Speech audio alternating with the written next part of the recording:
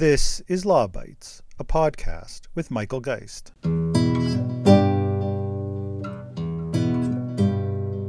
Respectfully, though, you've set up the parameters through which they will be chosen, right? Your government has set up this process, has outlined the parameters through legislation by which all of these decisions that you claim to be so separate from will actually happen. So are you as separate as you claim to be? Of course. Yes. As I said, I'll give you the example. We're setting up the table where the parties come and negotiate. And we're really arm's length. We're not there. We're not involved. The criteria will determine which platform is included, which media outlet is included. And CRTC will be monitoring that, but there's a very limited role because it's not the CRTC that at the end of the process does the final arbitration. There's a group of people that are chosen both from the platform and the news outlets. They put in a group and then they pick three of them that will monitor the final negotiation.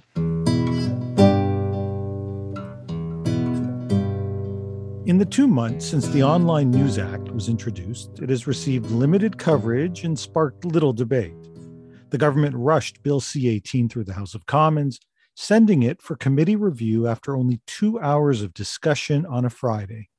In fact, Canadian Heritage Minister Pablo Rodriguez said more about the bill in the CBC News clip at the start of this podcast than he has in the House of Commons, where he hasn't delivered a speech on the bill or answered any questions.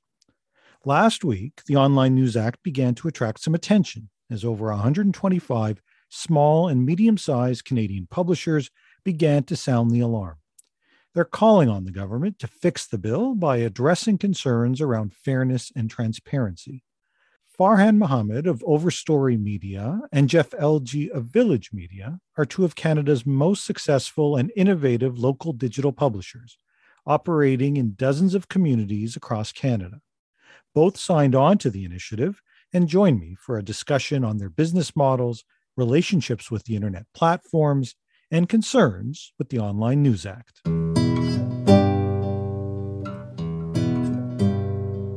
Jeff and Farhan, thanks so much for joining me on the podcast. Thank you. Yeah, glad to be here. So glad both of you could join. Both of you lead two of the, I think, most interesting, innovative, community-focused media companies in Canada. But to get us started, for those that don't know a lot about both of your organizations, can you tell me a bit more about your companies and the local media presence that you have? Why don't we start with you, Farhan, since Jeff's been on here one previous time. Yeah, totally. So I'm the co-founder and CEO at Overstory Media Group.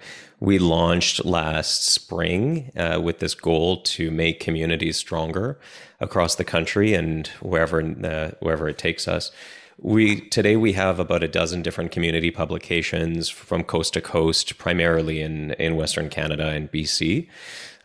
Our business is mainly centered around newsletters and having that one-to-one engagement with readers in the community.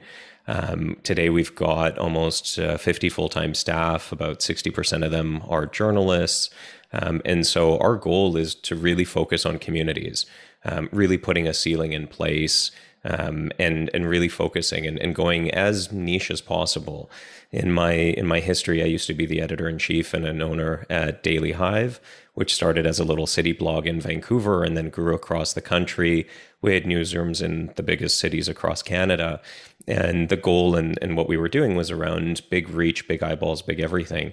And so now it's kind of what we're doing is very similar to what Jeff is doing with Village, but we're going almost back in time and unbundling what those community newspapers used to be, recognizing that people are part of so many different communities in their lives. It generally starts with local and starts with that place that they are part of. And then we also focus on different industry publications and then different niche communities as well. So that's where we're at today and what we're doing. Okay, pretty wide range, and it's notable to hear about how many employees that you have. Jeff, can you refresh us on Village Media and where you guys are at right now? Yeah, refresh and a bit of an update, I suppose. So I'm the CEO of Village Media. We are a local, digital-only local news company operating primarily in Ontario. So I like to consider us the equivalent of the local daily newspaper without the paper. We operate in 17 cities in Ontario now, 3 cities in the US, and have 2 business publications in the province. We'll be launching another community next week, and they range in size from anywhere population 10,000 up to about 175,000 range. we've built the technology that runs our platform in-house, and we license that to publishers throughout Canada and the US. So it powers about another 45 sites. We're now over 140 staff, and happy to say that about 90 of those are in the newsroom. So significant presence, and we're sustainable, making money and growing. Excited to be doing it. Our mission, not far from Farhan's, is to strengthen the communities we serve. We're deeply embedded in the cities that we operate in, not only with local journalists, but very involved in the community and trying to make them better places. I mean, both of you have just fabulous stories. We hear so often how local media doesn't work, but both of you are providing, I think, great illustrations of how it can, and how there are lots of people that you're managing now to employ to do journalism in these communities. Can you tell me a bit about the business model that makes you sustainable? So we're very much a reach-based model. So we are not a paywall. We're all about reaching the most people in the community with the most relevant community news and information, and then monetizing that through various channels of revenue. The first being direct local sales. So all of our markets have local salespeople selling, a wide range of product across our sites to primarily local businesses. We also monetize through national programmatic sales and open auction sales of our remnant inventory. We have a small component of reader revenue, and then kind of separate from the media operation, Village, of course, has a licensing stream of revenue. But in the local markets, it really is local sales that makes us work. It's very complex. People ask how we do it. Well, the answer is you have to do a lot of things fairly well to make it work. And I always say it's no different than running a healthy daily newspaper 20 years ago. It wasn't just an ad beside news that made the business work. It was a whole bunch of elements. It was inserts, special publications, it was obituaries, it was announcements, it was real estate listings, et cetera, et cetera. We've learned that to make the business work in a reach-based model, you need to do a lot of things. You need to build a lot of traffic, build a lot of loyal audience habit, and then monetize it in a whole bunch of different ways. And that's the model for us. I mean, we look at deep reach in the community. Our target is to reach at least 25% of the entire population daily. That is our target, is to build 25%, not just the adult population, but the entire kind of addressable market population on a daily basis. And so they're big sites, lots of traffic, and then therefore we can develop measurable value for local business out of a very diverse, complicated product suite. That's a pretty significant reach. Farhan, I saw you shaking your head as Jeff was describing, his business approach. Do you do something similar? Yeah, I mean, so much of it is the same, and it's no secret. I definitely look up to Jeff and what they've done with Village. So much of it is the same thing in that way, where it's local that's powering everything that we're doing. In my past, almost 100% of our revenue is coming from advertising, which is no different than so many other media companies. And so today we're really focused on diversifying that. So what we're trying to work towards is this sustainability model where we are here for the long term. We're making a little bit of money that we can reinvest it into our people and the markets that we serve. Our goal is to get about 15 to 30% market share in every community we go into. And so really focused on developing those relationships, having those one-to-one relationships with readers so that we can have these trusted people that we're with. With that means that we have to be really conscious of the people that we're working with and different advertising partners. So that's one component of it. We've got reader revenue as another and building. And then we also have things like events, different brand collaborations, merchandise, and things like that. So we're really looking and seeing how can we have these different streams, and then also listening to the community and seeing what is that they want and they need. And so much of it, it's wrapped in what does that ceiling look like? Who do we want to serve? What is it that people are looking for? And what is that trust that they have between us and what does that relationship look like? So we know that trust is really the only thing that we have, and we have to be very careful with the type of people that we're working with and the type of advertisers that we're working with, but also being fully transparent across the board to say, if something is costing us, let's say $20,000, $30,000 a month to run, our goal is to make $40,000, and that's it. And if we can do that at scale, we have a good, significant business. But gone, I think, are the days of trying to make a ridiculous amount of money and turning crazy profits. So everything we're doing is with this long-term goal. For us, we're a year old. We've had publications. Our oldest publication is 30 years old. But our whole goal is we want to be here for the next 20, 30, 40, 50 years. Let's start thinking about things in a smart, strategic way. We need to get through the next 5 years. We're not going to do that trying to get and make crazy amounts of money. We're going to do that by being really smart about it. And so the people that we have on the teams, everything is local, everything is community based, and it has to be. So for us, we don't, outside of, I think, one of our publications, we don't have any display ads. Everything that you'll see when it comes to advertising is generally in our newsletters. So that's where that's where the bread and butter is, and we're building up those relationships and having those really growing lists. But then also looking at to say, if that's your base and your starting point, then where do you go from here? So that way you're not as reliant on social platforms and networks in that way, but saying this is your audience and you know them inside and out and they know you just as much. What can you do with that, and how can you build from there? Yeah, no, the relationship aspects of both of your stories, I think, is really interesting. Neither of you cited support from the federal government, and I'm curious as to whether or not you've been able to take advantage of some of the support that they have. They, of course, got the labor tax credit. They've got the local journalism initiative. Have you been able to benefit from those programs? Yeah, so for us, we just got QCJO designation earlier this year, which took almost a year to approve. So we're benefiting from the labor tax credit. That's right now the only thing that we're benefiting from. But like I said earlier, our goal is sustainability, and one of the things about this funding and anything that's on the table is that we have no idea what that future is going to hold. We are not trying to be reliant on it. We're not trying to build our business off of it. It is definitely a nice to have, and having support for journalism and journalism expenditures is amazing, and I will never say no to that. But it's definitely one of those nice to haves that as we build the business. Okay, Jeff, have you been able to leverage that to help support your growth on the journalism side? Yeah, absolutely. So we applied early to get the QCJO designation and got it in kind of that first wave. As you know, that generally supports up to 25% of a journalist's salary, up to a certain salary threshold.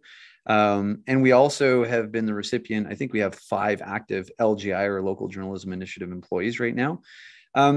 I would say I'm with Farhan. We kind of always start with the fact that, look, we need to build sustainable, profitable businesses, and they need to act independently of government or other subsidies.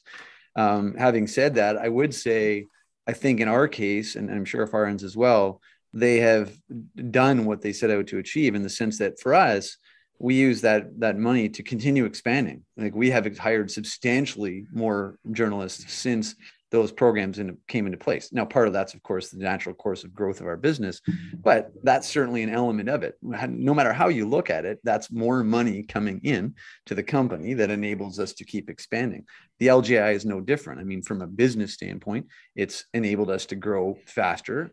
It's also enabled us to cover some underserviced areas of coverage in some of our communities. There's a lengthy application process. It's very competitive now. We actually applied for 14 more and got 0 of them approved, but that's fine. There's a lot of demand for it. But the reality is, the reporters that we've hired through that program are covering things that we probably wouldn't have done on our own, because it's a lot more niche, right? It's designed to support roles that are otherwise not found out there today. So I think that, again, in our cases, that they've, and many others, they've achieved this notion of protecting journalism and expanding it. And I think that's the key, more so than allowing us to make more money in that case, right? Yeah, I'll agree with that. By getting the designation and knowing that you've got the 25% of most journalists and all of that, it allows you to think differently about how you can get into more markets and how you can grow and how you can hire. And so in most cases, we've gone and we've overshot what we thought we could do, because we've realized we can go and hire more people, which is, like Jeff said, it's exactly what I think this intended to do. So that's definitely from our side as well. Okay. So that's a good news, it's a good news story there. And obviously when the government first introduced that the notion was that's that's at least one of a key solution to trying to deal with some of these issues. And it sounds like it was successful in that regard. Now, obviously, we've had some groups that have said it doesn't go far enough, or at least doesn't do enough. And so they've turned their attention to the platforms. And I want to talk, of course, about the Online News Act, Bill C-18, in a moment. But first, what's your relationship with the large internet platforms? Do you have deals with them? Do you see them as adversaries, as is sometimes painted in some of the coverage and discussion that we've seen? Do you see them as sources of support? Are they a bit of both? I'm curious how you see that relationship that I suppose at times can be fraught with the Googles and Metas or Facebooks of the world. Yeah, I mean, I'll start with that. We have numerous deals with these platforms. So, as it's been fully disclosed, Village Media has the Showcase deal with Google for content for news licensing. We also have the Facebook news licensing deal in place. We have participated in various programs offered to the industry with both Google and Facebook, such as their accelerators. We have got funding like other organizations through, they had a COVID kind of emergency grant. There are some small scenarios like that.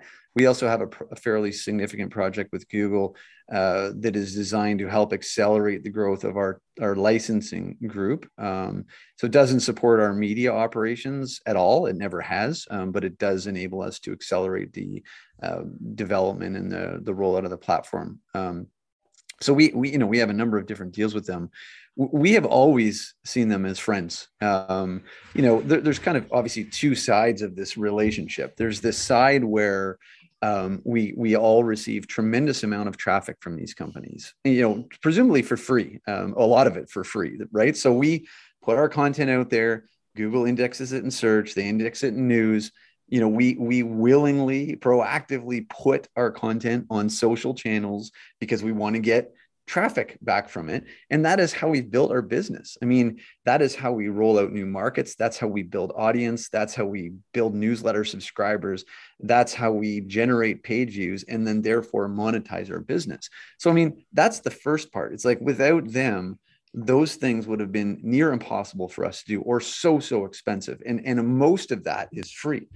I mean, the other side of it is that we used a tremendous number of their platforms to run the day-to-day business, whether it would be our office productivity tools like Gmail and G Suite, et cetera, or our analytics or our ad serving, or, it goes on and on. I think we use probably 15 different Google environments to help us in the day-to-day of our business. And a lot of those are free. Some of them you pay. I mean, sure, we give a fee to Google for ad serving, as an example. They take a percentage of deals. We pay a little bit for an advanced version of analytics that otherwise used to be free to us and still could be unless we wanted those extra features. But we use a tremendous number of those tools to kind of power the day-to-day business. And then beyond that, I have to say, I look especially at Google. Who right from the top, the vice president of news with Google, Richard Gingras, who's quite well known, they have been sincere believers in us, I think they have a sincere care for journalism, and obviously there's some self-motivation there, but when you meet the people behind the scenes of this big, Google, monster, you realize there's a lot of sincerity in wanting to help. And they, probably next to, my parents and family would be some of our biggest cheerleaders along the way. And like just the motivation of having, the head of Google News, cheer you on and be proud of you. It's like, I never want to let Richard down, right? Because he's kind of been there all along, encouraging us and far beyond monetary support, which is a small component of it. It's just this discussion and being able to talk to him and participate with their team and bounce ideas and challenge the business model has been tremendously beneficial to us. So that there's that whole side of it. And then, yes, by the way, they're massive competitors in advertising. I mean, the reality is they take Google and Facebook take a lot of money out of the advertising ecosystem, but you know what? They do a lot. They have a different product. We're not Google search. Google's done an incredible job at search. We're not a social media channel. Facebook's done an amazing job at that. They've both done a tremendous job of monetizing it. We have a place in the world to play that we can beat them in a lot of cases, but not many other cases, and we get stronger and stronger at understanding where those wins are for us and how we monetize the business because of it. So sure, there's this weird relationship where we love them on one side and we compete head on with them day to day on the other side. But I've always felt they're more friends than anything. That's interesting. Farhan, a similar experience? Yeah, definitely. The only probably one of the only differences is that we only have one of our publications that is part of the Facebook test, or the Facebook deal, and that's it. We've been part of the accelerators, and we've got funding. We have one of our publications right now is in one of the meta journalism project accelerators. So I've definitely seen them as friends. Probably relationships that go back almost 10 years, where they've turned to us for support when they need help, when they're looking to say, how do we build this? And they're asking us for opinions. And so it definitely goes both ways, where we've been building it together. I think what Jeff said as well is, what they do really well is that they have figured out ways to target people, and they've created these advertising platforms that are superior to most things. The thing that we do is that, and I do this in part of sales conversations, our local targeting, I think, is better in some cases, that we have qualified locals who are coming in. And so, part of the pitch and the competitor pitch is, where do you want to spend your money on something that is just a spray and pray? Yes, you're targeting, but you're just putting an ad out there amongst many, or you can come to us where we know that locals trust us. So I think, if anything, what they've done is they've made us think about things in a different way, that there are other avenues out there, and how do you be better? They've challenged us to think about it in that way. They've challenged us to be better. They've challenged us to come up with new ways to reach locals and reach the communities. So if anything, it's been, probably good for the industry. I think when I hear comments about how they've, Facebook and Google are eating our lunch and all of this, my response is, yeah, but so has Craigslist, so has eBay, so have all of these other places. You just haven't been fast enough to adapt, and you're still unwilling to. These things have been around for 10, 15, 20 years now, and we're still having these conversations about how they're doing things. So I think for me, it's one of those where I often question, and I say, yes, they've done a good job, but they've challenged you, and you haven't risen to the occasion. You haven't risen to the task. You have this protected audience, and you're losing your audience to something else. To Jeff's point as well, we depend on some of these platforms as well. We're using them on a daily basis. Our model is a little bit different, where we're not solely focused on getting as much, getting as many page views as possible. So it's a little bit different in that way, but we still depend on getting people in. I mean, hell, we spend a lot of money on Facebook and Google to get ads in front of people in order to convert them over. So, there's this relationship that exists there, that you just have to know how to use it in the right way. And so, we're trying to build our business that we don't have to rely on them, but it would be silly to say that we don't rely on them at all. That's interesting. It's not a perspective that we hear a lot, at least as part of this initial debate. It's obviously been dominated by some of the larger players who have painted these companies in very negative light and suggested that it's so hard to get deals, even though some of them have struck deals. I mean, that's kind of a little bit the irony, but it's interesting to hear someone trying to get things off the ground, go into local communities, and there may well be some advantages. I know that when Jeff appeared about a year ago, he had some reservations about further legislation in the area, but here we are. So why don't we talk a bit about the proposed legislation? We're recording this on the same week that both of your companies signed on to a public campaign that has over 100 independent and digital media companies that are calling on the government to fix Bill C-18. That prompts a bunch of questions, but first, can you describe how this came together? How did so many of these diverse independent media groups decide to come together with a voice to express concern about the legislation? Yeah, well, this has been a slow brew. I think this has been brewing in the industry for a while, and there's, a lot of us know each other, right? I mean, the great thing about this group is that everyone supports each other, right? There, even if some of us are competing, we get along well. We share our learnings. We chat informally, formally, etc. So everyone's kind of been talking. Press Forward as a group, it's not this particular group, it is separate, but there are many members that are part of it. And I think maybe the convening point was a number of us were at in fact, a Google News Guys conference in Montreal a few weeks ago. And, certainly C18 was a big part of, it came up a lot during the conference in various ways.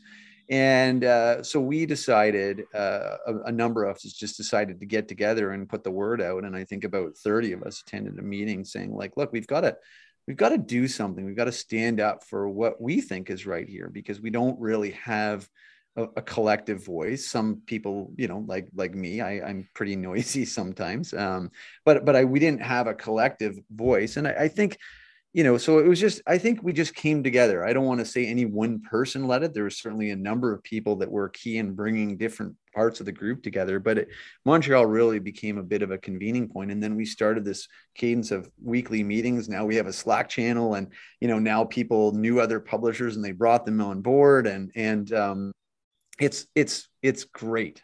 You know what? It's great. It's so nice and refreshing to see these new publishers in particular.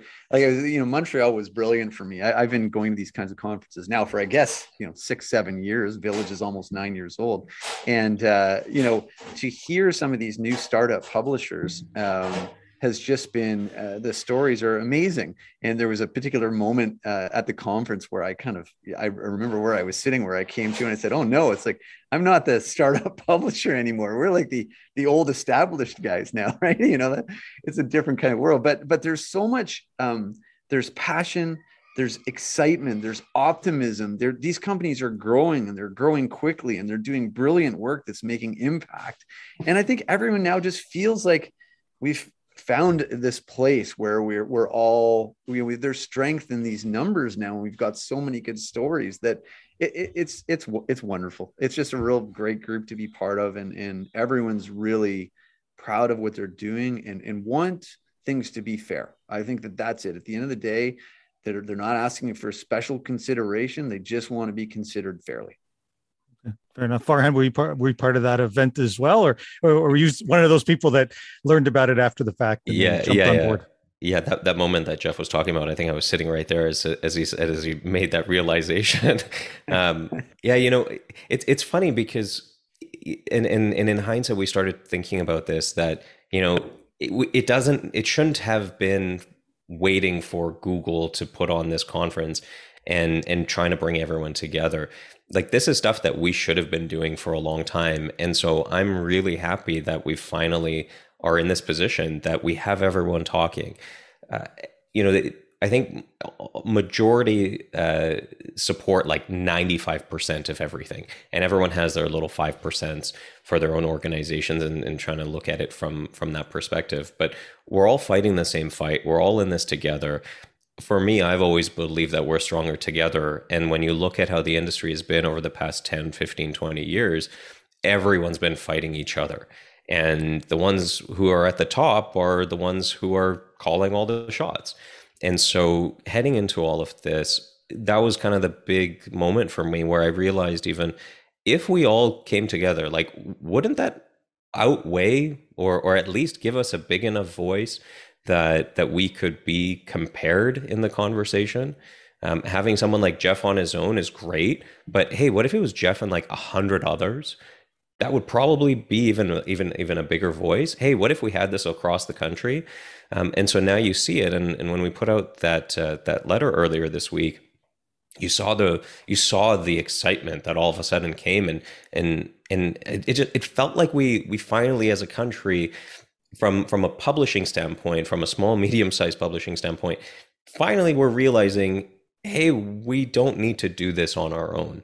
And that if we're there to support each other, we can do this together. It was funny because even at News Guys, I was sitting in a lot of sessions with some competitors that we're in communities with, and they're the incumbent, and we've come in and getting told, hey, leave us alone type of thing.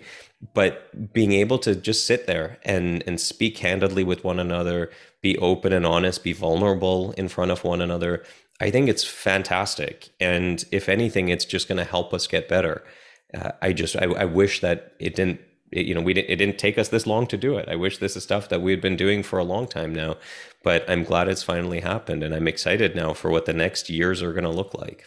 Okay, it's interesting to see that community, almost the meta issue here. You guys are in communities, and now there's a community of these publishers as well. I want to talk about a couple of things that's in that letter, but I know that at least in terms of some who have signed on, but have at least been spoken publicly about it this week, they've expressed reservations about the legislation more broadly. You had Jen Gerson with a piece that was frankly just fire in the line, saying, we signed, but she's not a fan of the legislation at all. Jesse Brown has been vocal about it, and even before this, expressing real reservation. So I guess it begs the question, why start with the position of fixing rather than saying we oppose this legislation? Is it simply a matter that it feels like it's that legislation is going to happen, so we might as well fix, as opposed to saying we don't want to see this happen at all? Yeah, I mean, I'd be cautious to not speak on behalf of the entire group, because some people, like most of it, and some people would love to see it fully scrapped. So there's a bit of a range amongst the group. I think, honestly, we were basically told by numerous people that the government's pushing through with this and it's highly unlikely to get scrapped. And so our best path is to look for amendments. And a number of bright people guided us that way. And so I think that's why we concluded this. It's as simple as that, I think. I mean, so whether, again, some are taking a view of just scrapping it. I might be one of those people. And some would like to see the amendments, but this seemed to be the most likely path for success. Okay. Why don't we talk a little bit about some of those amendments? Farhan, one of them that you've been calling for is a transparent, fair funding formula. What's meant by that? What are the concerns about what exists in the bill right now with respect to fair funding? Yeah, well, I think part of the problem is that right now you have absolutely no idea anything that's going to happen. You have no idea who's going to make anything. You have no idea who's going to get what. One of the biggest things that we're saying here is just level the playing field. When you look at the big guys, you throw Torstar in the Globe and Postmedia, they employ more journalists than anyone. Therefore, they should be getting more money for journalism expenditures.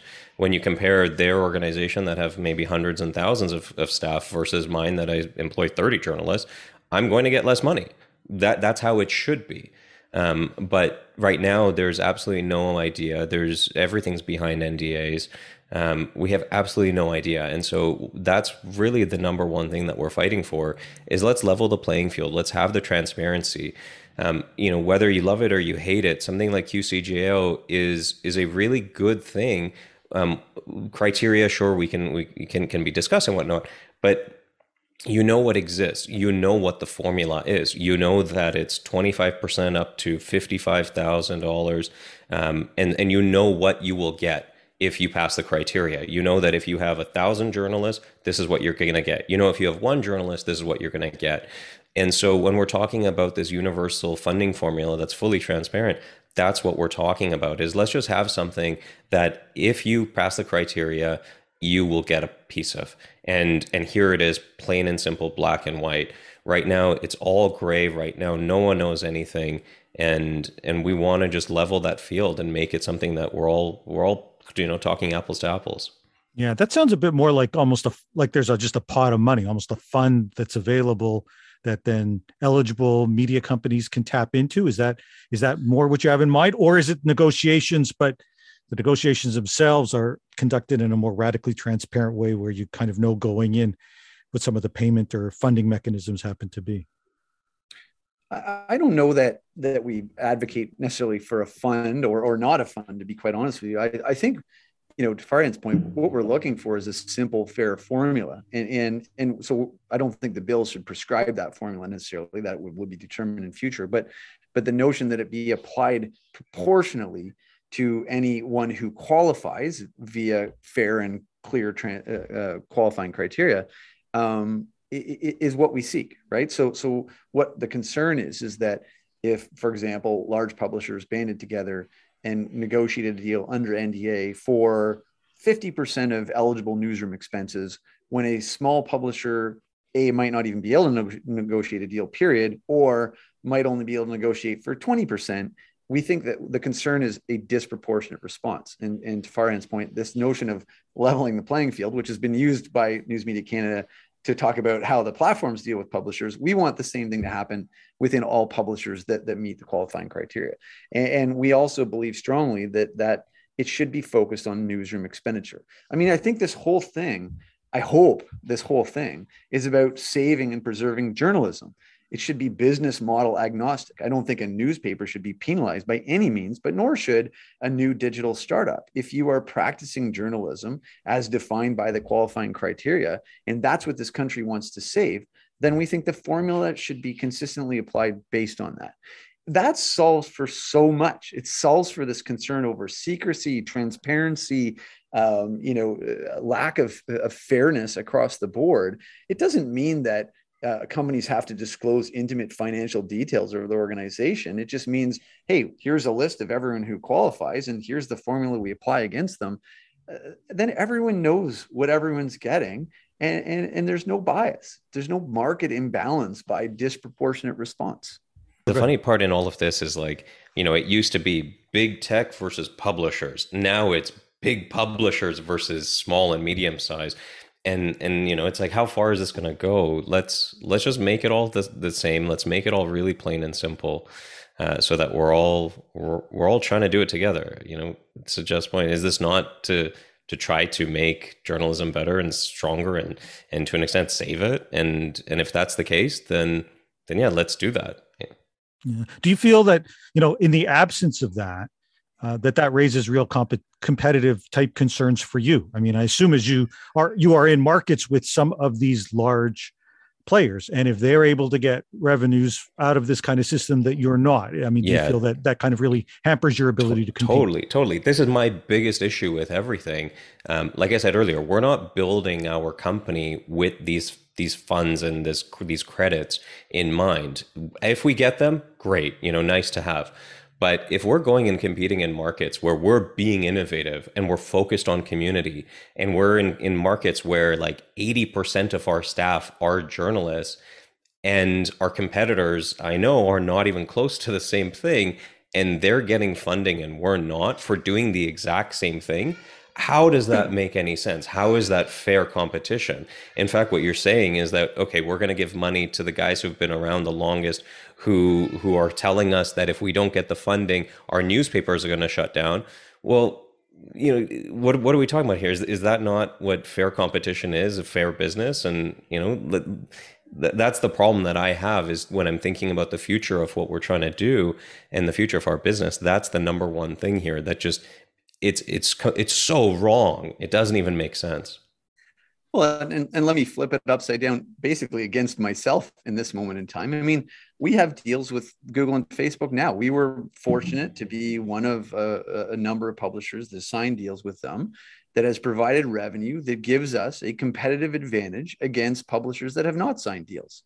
I mean, that's the reality of it, is that we use that money to fuel our expansion, whether that's hiring more journalists, launching more markets, et cetera. I mean, so selfishly, it's wonderful, but it's not the right thing. It's not a fair solution for the industry. It needs to be solved. Yeah, I wish, all the big guys had that same mentality as Jeff.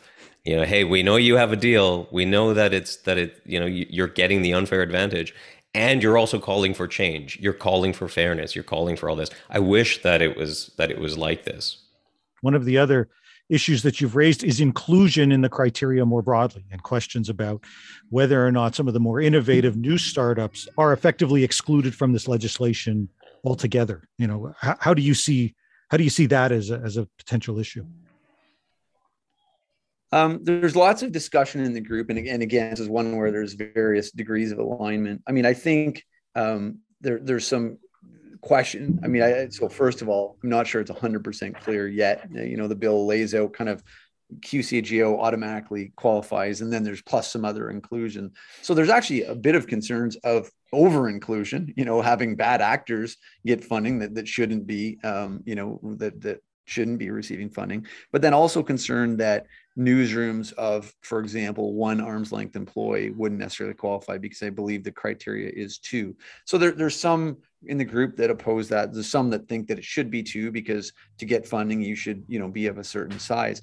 My view is kind of the bigger concern is that so if the bill kind of proceeded as is and these deals got done, and then you wanted to launch a new news organization, the time it would take you to try to get known, to try to get a deal to the point of actually getting funding would be considerably, you'd be considerably disadvantaged. So it's not just the inclusion parameters, it's that if you're not in these deals early on, then it might take you years to kind of catch up, and that's going to prevent any kind of innovation. Again, it's going to imbalance the market against these. So again, if we went kind of back to this simple, hey, like the government spent years trying to come up with QCGO, right? And they came up with this formula-based approach on newsroom expenditure. They came up with a qualifying criteria. If that was the case here as well, then if I was going to start up a new news org, then I would know that, okay, it will take me X months to get to 2 staff, 3 staff. And at that point, I will qualify because the criteria are clear. And at that point, I will get 25% or whatever the number may be. You can depend on that versus some notion that, I might have to go to the CRTC and fight for a deal or get in part of another group who will lobby for me to get a deal, et cetera, et cetera. And it could take years. I mean, so I think it's a bit of the both. It's like, it's the logistics of the bill and how you go about becoming part of a group. But it's also about making sure that it fairly includes startups, innovators and startups of a reasonable level of seriousness. One other piece that's in there is this description that the exemption model raises the potential, is a loophole somehow, that it raises concerns about people being excluded. Now, of course, that is the Australian model. The model is encourage negotiations, and if they negotiate and reach deals, you get some sort of approval, and there's an exemption from essentially from a mandatory arbitration. What's your concern with that? Essentially, you're saying you're fearful of that model because it may leave some left behind. How do you see that playing out? Well, look, so what I won't speak to well because I don't understand it as much, but certainly I know that Google and Facebook, I'm sure, have concerns with the way the bill's written because it fundamentally it could dramatically impact potentially their businesses. And again, I won't speak to depth on that. And so I think they obviously want to be exempt from some of the depths of the bill because it could hurt business well beyond what they do in news. And that's obviously a fair concern to them.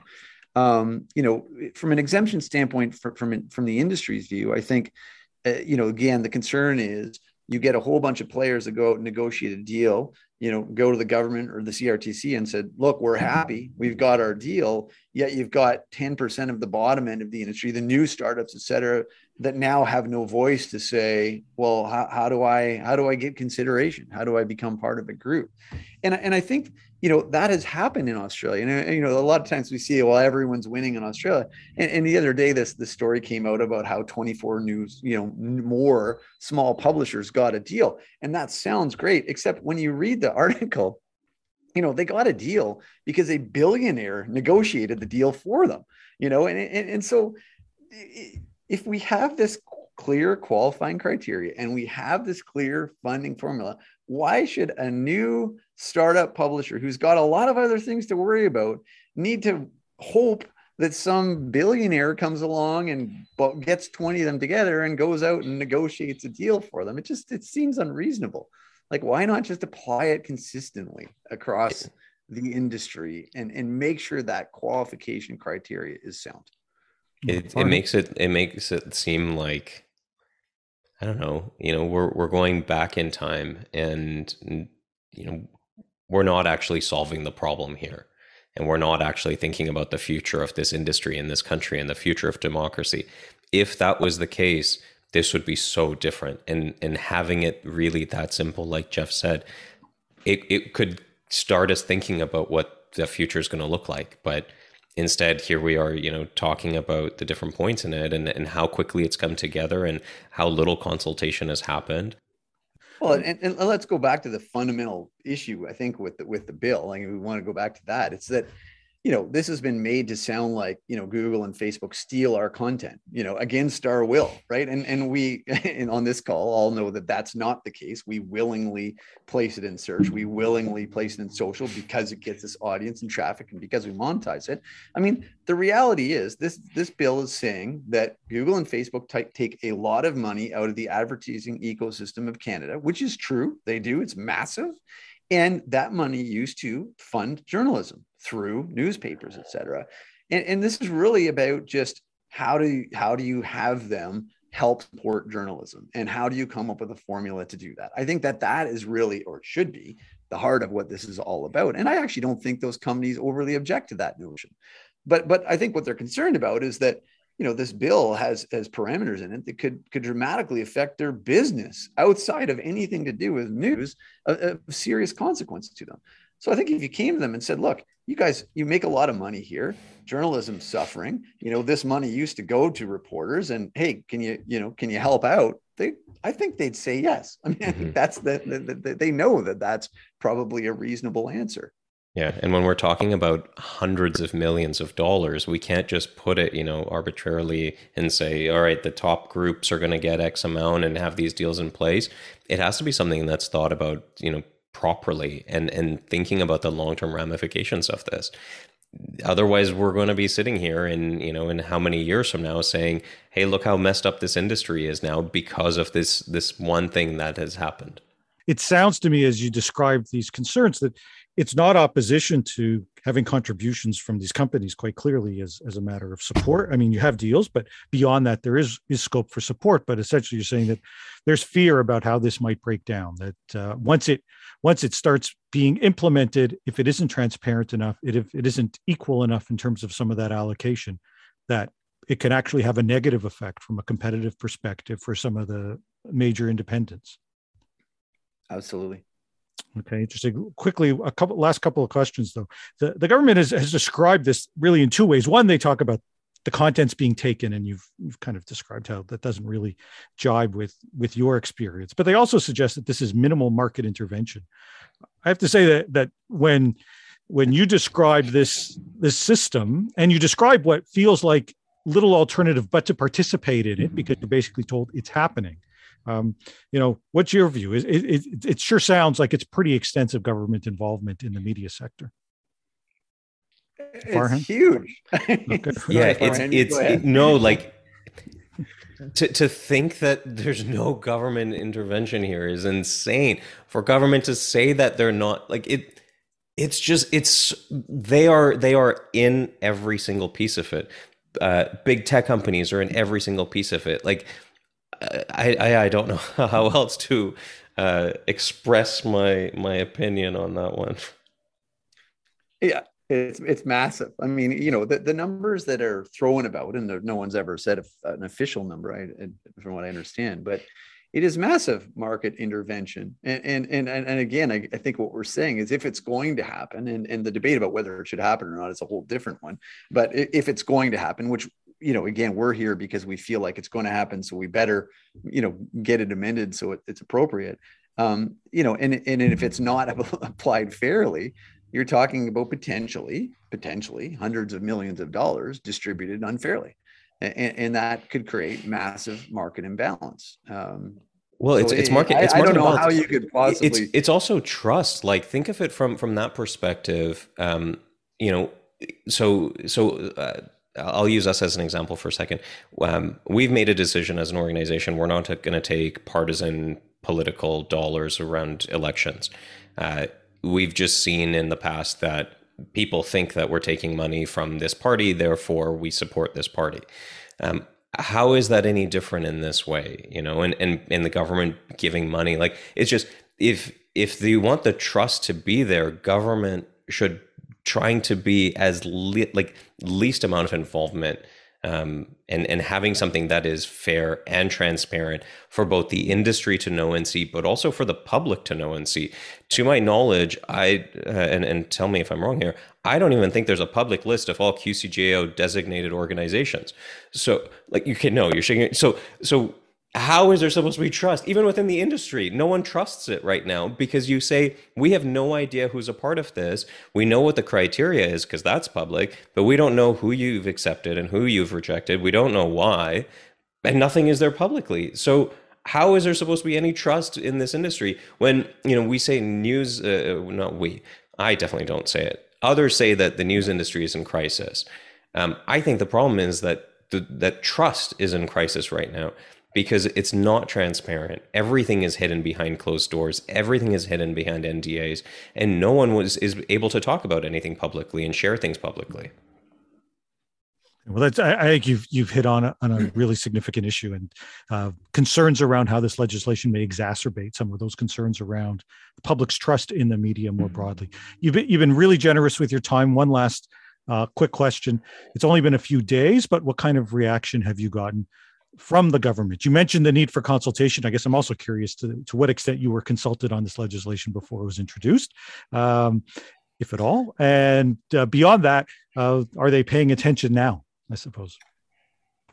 Farhan, I can see him smiling. And I mean, I don't think we generally feel we were consulted a lot before. That, just to be fair, we were to some extent. So Press Forward was consulted. I mean, I had been on calls with Heritage before. I know some others had. I'm not sure we felt we were heard. I would say, so there was a couple of Heritage staff that happened to, that were at the News Guys conference. And I actually feel like, to their credit, that it was there was a moment in time where they got to see these startups speak and hear about their stories. And it was, I felt like we were actually heard there, and they really started to listen. And I do, certainly since this letter has gone out and the op-ed in the Globe and Mail's gone out and social campaigns have gone out, there's a lot of activity. It's been a busy week for everyone. And I think I do feel that we have been heard. And to be honest with you, I mean, I've had a couple of chats with Paul Deegan at News Media Canada, who I think has heard us as well. And I think is fairly receptive to the notion of and again, I don't want to put words in his mouth, and that's not for me to decide, but it's certainly he's engaged and very receptive to what we're hoping for. Heritage has, since Montreal, has reached out. The chief of staff for Minister Rodriguez participated in a call with a number of us, which was great. Other officials did as well. We've had some discussions with various MPs. So I do think that they are now listening. I just hope it makes it to committee in a meaningful way. Is it Farhan? Did I miss anything in that? No, I mean, I think, the really funny part about all of this, maybe ironic, is that all of this has happened in the past few weeks. This whole campaign, the coalition that's come together, and it's funny as I look at this and I think, again, this is terrible legislation coming from government that, had they just had the right conversations and been open, and had they proportionally given voices across the board, we wouldn't be in this situation where, now scrambling on both sides. But it's nice to see. It's nice to see officials listening. It seems like we're now getting somewhere. The fact that we've got over 125 different publishers across the country signed on to this thing and saying that we don't agree with this. Like Jeff said earlier, a lot of us probably would have liked to see this whole thing scrapped and done differently. But, we know that this is going to go through. Therefore, we need to think about what are those few things on it that really need changing. We're not asking for the moon. At this point, we're definitely not. All we're saying is we just want fairness. And as government, is that not what you want to give as well? Don't you want things to be fair? Don't you want a level playing field? Don't you want all these things? Is that not what we're doing here in Canada? So, with that, you've been able to see what a small number of people from across the country have been able to do in a very short time frame. And so, yeah, I'm really happy at where we've come and where we're at today. And I think, I don't know, I'm hopeful at least that we're going to see some changes. I'm hopeful that politicians and elected officials, they're going to be able to make the right decisions and bring the right people to the hearings and be open-minded and really thinking about what is this going to do to the country, because it will fundamentally affect the industry. It will fundamentally affect news and news production and therefore news consumption across the country. So we have to be really mindful of that. You know, we're all, especially the ones who are part of the coalition, we're all thinking about the long term, about democracy in this country. We have to be really careful about this decisions that's being made, and I'm really hopeful. Okay, well, that's encouraging. I mean, this bill started life in the House, sort of rocketing through the House to just 2 hours of debate on a Friday, and the government cut off debate. But if anything, I think both of you have succeeded, and your whole group has succeeded in not pumping the brakes necessarily, but at least injecting some amount of debate, because as you suggest, this is critically important legislation. And for a while there, it didn't seem as if anybody was paying particularly close attention. Hopefully that is going to change now. Jeff, Farhan, thank you so much for joining me on the podcast and walking us through where you're at and where your industry is at. Thanks for having us. Thanks, Michael. That's the Law Bytes podcast for this week. If you have comments, suggestions, or other feedback, write to lawbytes@pobox.com. Follow the podcast on Twitter @LawBytesPod or Michael Geist @mgeist. You can download the latest episodes from my website at michaelgeist.ca or subscribe via RSS at Apple Podcast, Google, or Spotify. The Law Bytes podcast is produced by Gerardo Lebron Laboy. Music by the Laboy brothers, Gerardo and Jose Lebron Laboy. Credit information for the clips featured in this podcast can be found in the show notes for this episode at michaelgeist.ca. I'm Michael Geist. Thanks for listening, and see you next time.